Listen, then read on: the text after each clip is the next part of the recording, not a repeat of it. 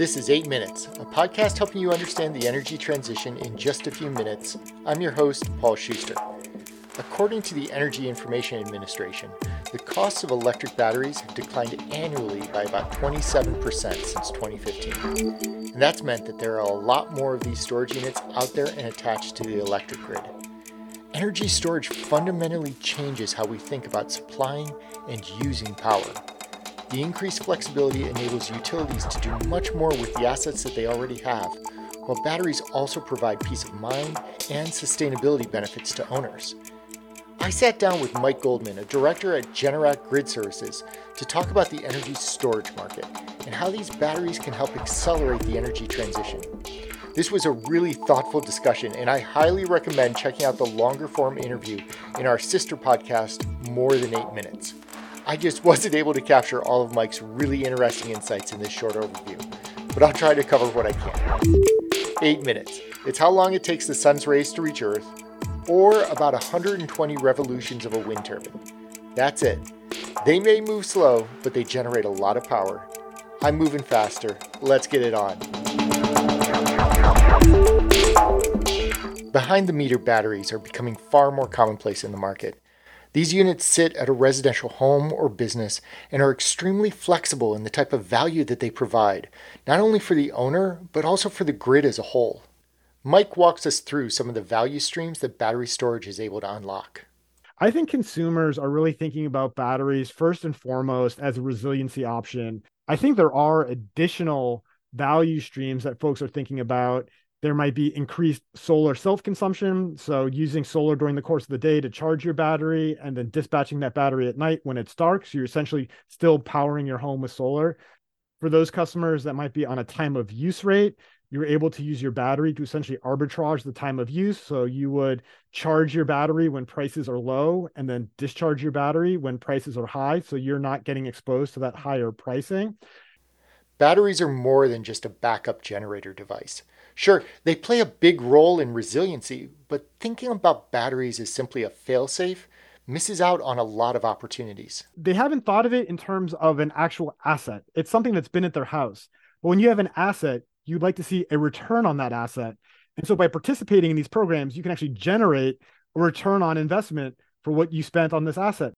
I think really at the end of the day, what's interesting about this and what we're trying to do is use an asset that may normally sit there either stationary or underutilized, and then put that to work to help support, essentially to help support the grid, and in turn create economic value for the customer, the owner of that asset. And batteries don't necessarily need to be just standalone units either. What about EVs and thinking about them as mobile units that have utility beyond simply transportation? Ford touts that their F-150 Lightning, their electric truck, can back up a house for up to 3 days during an outage. And the idea of having a very large battery sitting in your driveway, in everyone's driveway, and what you might be able to do with that from a grid services perspective is something that's very tantalizing.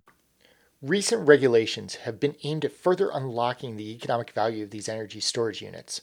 The Federal Energy Regulatory Commission, FERC, issued an order in 2020 that fundamentally shifted how batteries and other distributed resources could operate.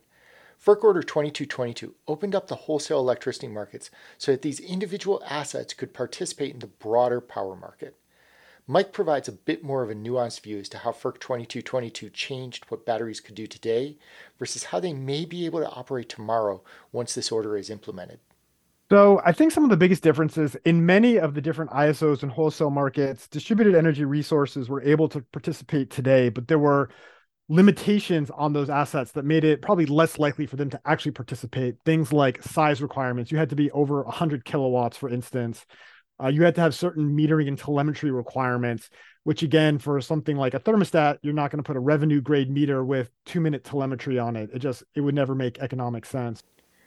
FERC 2222 made it easier for those smaller assets to participate, enabling them to band together and participate in the market as a portfolio of distributed assets.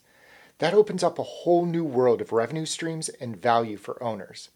But these units still need to be brought together in order to participate, and that's where companies like Generac Grid Services come in, as they provide the technological backbone to aggregate these distributed assets and optimize them for connection to the grid, a system known as Distributed Energy Resource Management, or DERMS.